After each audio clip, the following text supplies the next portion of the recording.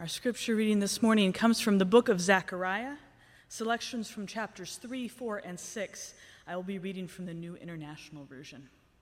Hear now the word of the Lord. Then he showed me Joshua the high priest standing before the angel of the Lord, and Satan standing at his right side to accuse him. The Lord said to Satan, "The Lord rebuke you, Satan. The Lord who has chosen Jerusalem rebuke you. Is not this man a burning stick snatched from the fire?" Now Joshua was dressed in filthy clothes as he stood before the angel. The angel said to those who were standing before him, "Take off his filthy clothes." And then he said to Joshua, "See, I have taken away your sin, and I will put fine garments on you." Then I said, "Put a clean turban on his head." So they put a clean turban on his head and clothed him, while the angel of the Lord stood by. Then the angel who talked with me returned and woke me up like someone awakened from sleep. He asked me, "What do you see?" I answered, "I see a solid gold lampstand with a bowl at the top and 7 lamps on it with 7 channels to the lamps. Also there are 2 olive trees by it, one on the right of the bowl and the other on its left." I asked the angel who talked with me, "What are these, my lord?" He answered, "Do you not know what these are?" "No, my lord," I replied. So he said to me, "This is the word of the Lord to Zerubbabel, not by might nor by power, but by my Spirit, says the Lord Almighty."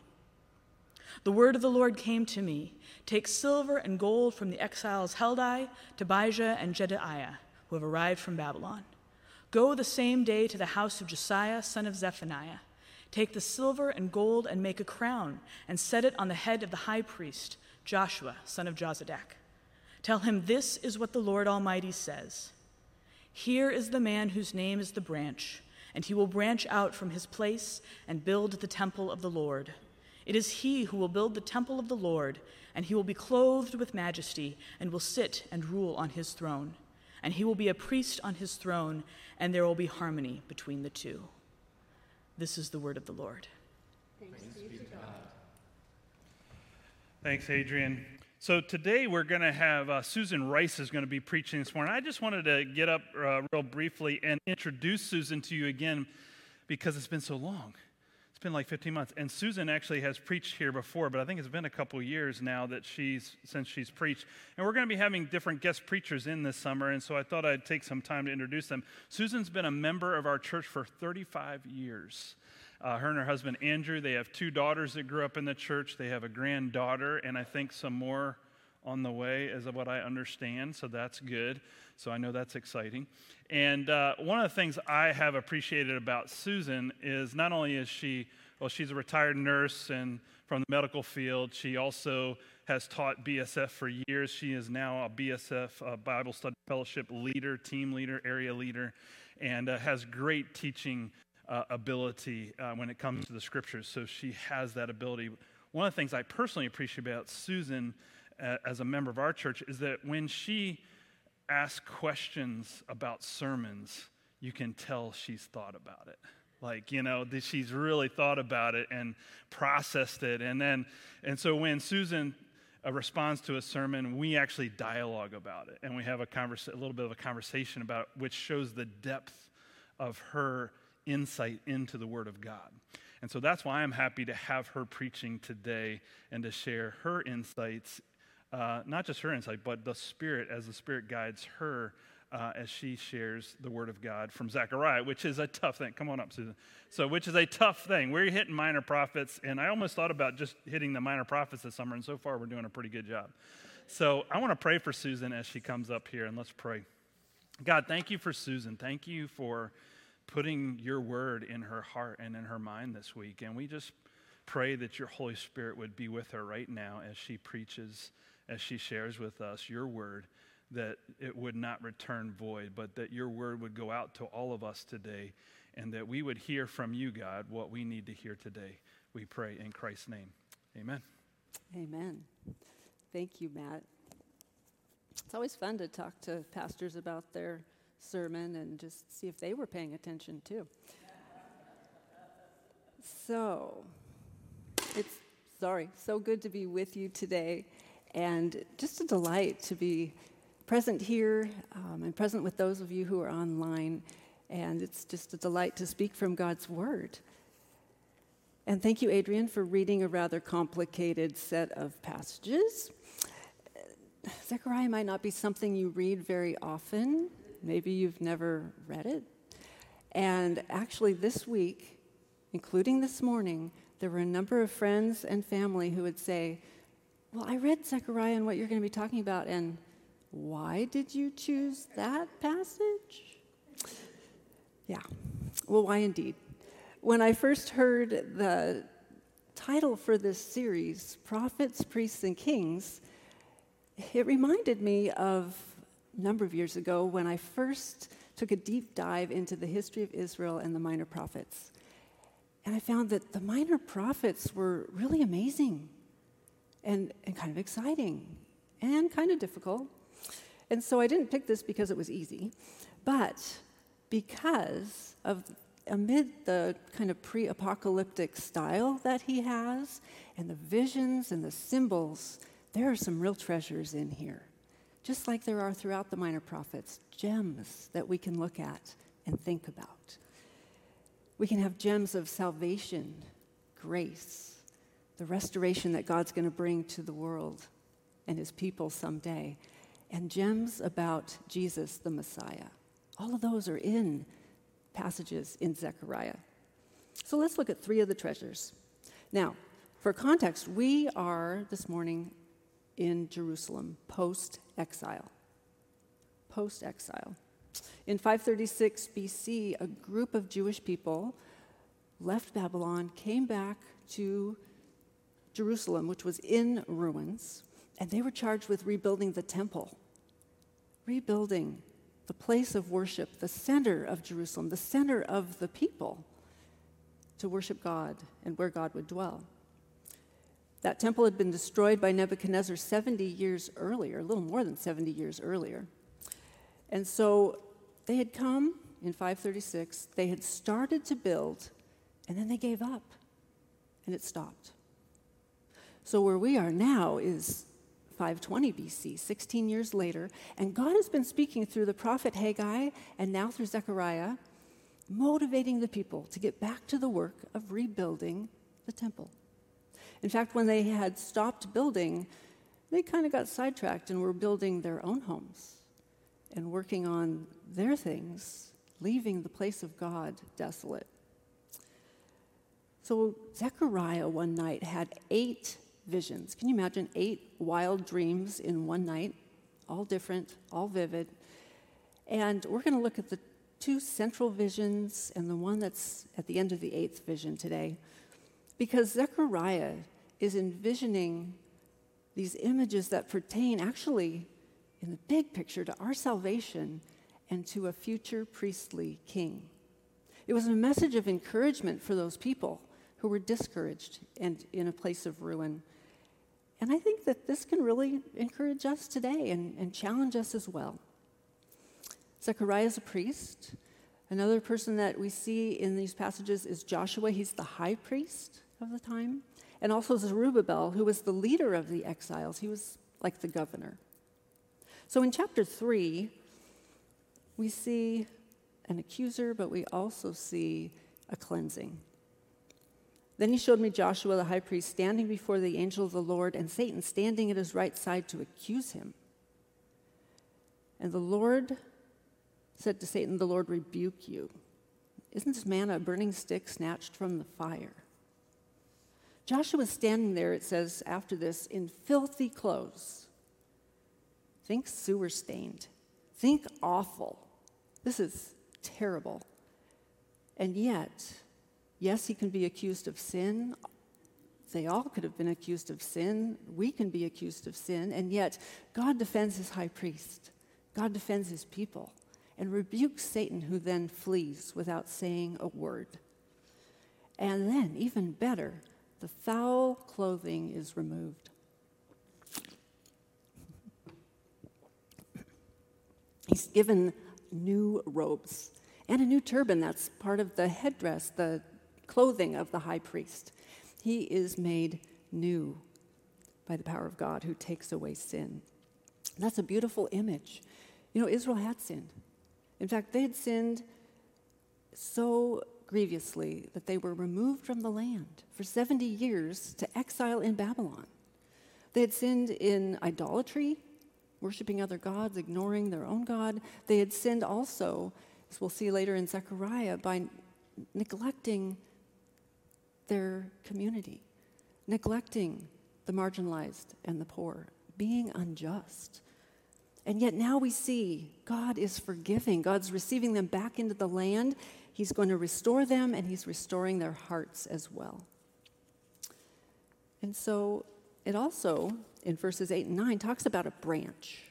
You're like, a branch? What does that have to do with anything? But I'm going to bring my servant the branch. And someday I'm going to remove sin in a single day. When the branch is used, that word, in the Old Testament and with different prophets, it's referring to God's Messiah. Someday the Messiah is going to come. And at that time, on a special day, he is going to remove sin and make a way permanently. Thinking about this stick plucked from the fire reminded me of the Wesley tour that some of us went on a few years ago. And we were in England and Ireland, and we were touring the rectory at Epworth, and that is where John Wesley grew up. And as we were touring upstairs and about to walk down the stairs, here was this picture. This picture was rather dramatic, stopped and looked, and here is a scene when John Wesley was 5 years old, and the house caught fire at night, and it was about to collapse. And so the family's trying to get all 8 children out and everybody out of there. They get out, and Susanna Wesley realizes John isn't there. And then he appears out that window. And his father kneels praying, thinking that, okay, God, take him into your hands because this is the end. And yet a neighbor tried to rush in to rescue him and couldn't get in through the flames. So all the neighbors made a human ladder to pluck John from the fire, and he was saved. That was a pretty influential moment in his life.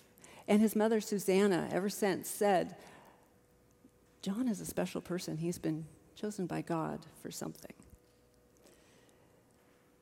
Grace. John knew it was God's grace that saved him. It's grace that saves us from sin that we can't remove ourselves. In fact, that's something to remember from this chapter. Only God can remove the stain of our sin-sick souls. We can't do it ourselves. Only God can do it. Have you been soul cleansed by turning to Jesus? To be saved from sin. Another word for sin, an old-fashioned one, is iniquity, and that has the meaning in Hebrew of the twisted attitudes or the bent towards self that leads to wrong behavior and unjust behavior. But Joshua, this high priest, this gives us a view of what Christ does. Christ is the greater high priest. Christ is the one who is also the sacrifice to take away our sin. He gives new life and peace with God. And so he's the way to soul health and wholeness. What a great picture amidst this vision. God in his grace has brought exiles back to a torn up land, and God in his grace wants to restore people and empower them as well. And that's what we're going to see in chapter 4.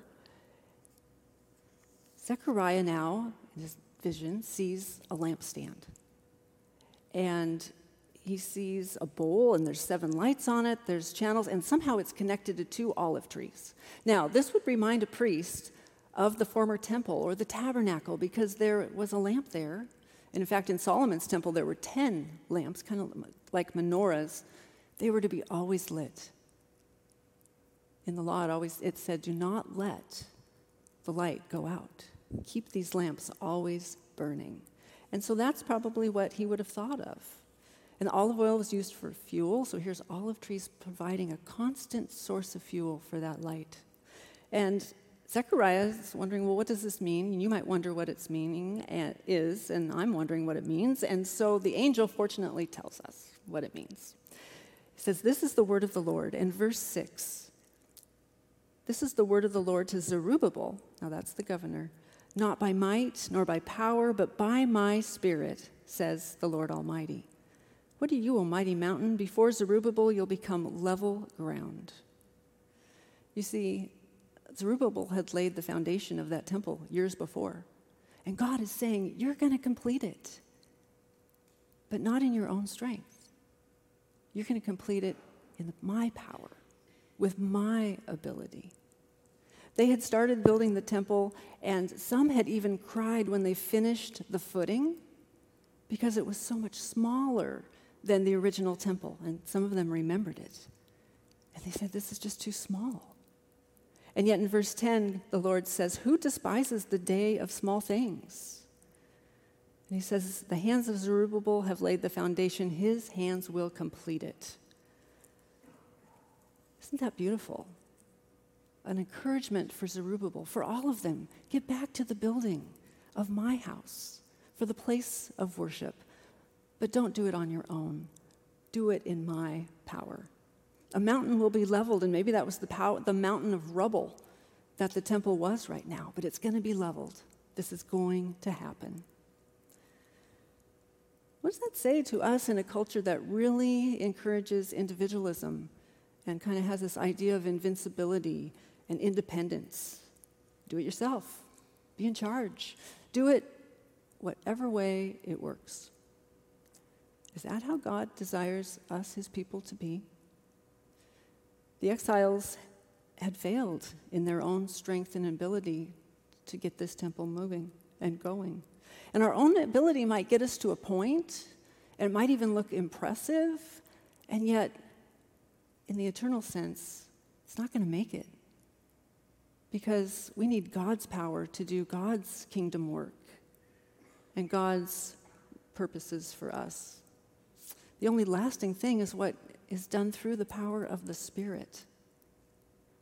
Now, anyone who comes to Jesus in faith has the Holy Spirit. We know that, but do we sometimes forget about it?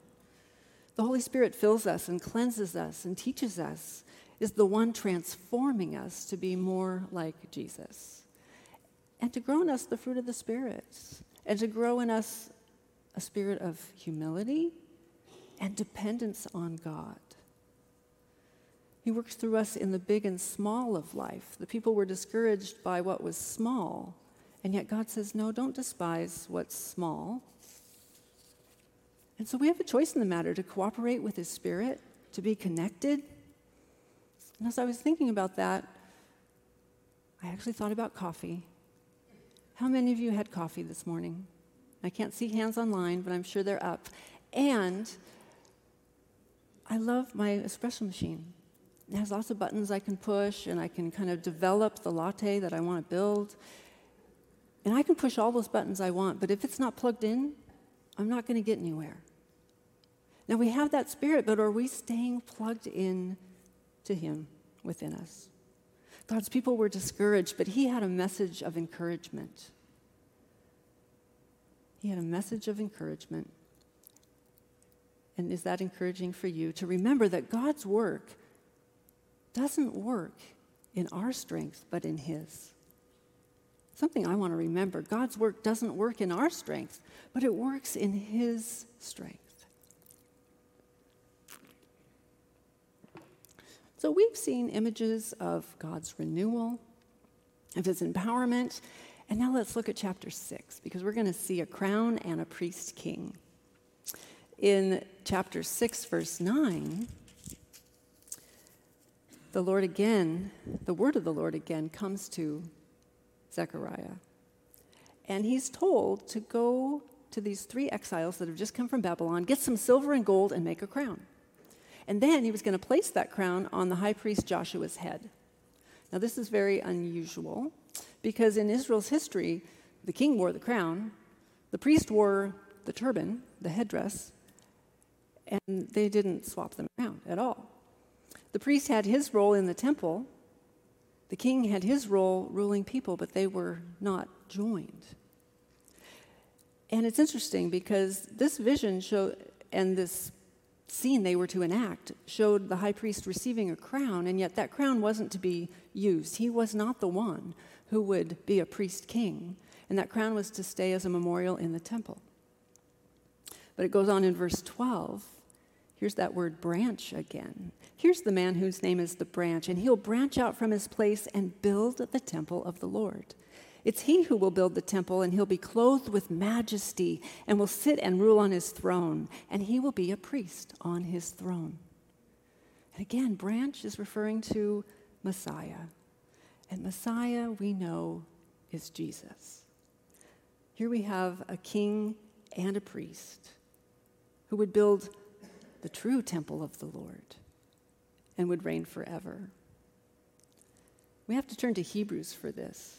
In Hebrews 1:1, it talks about how Jesus is God's Son, how he is the heir of all things and the radiance of God's glory.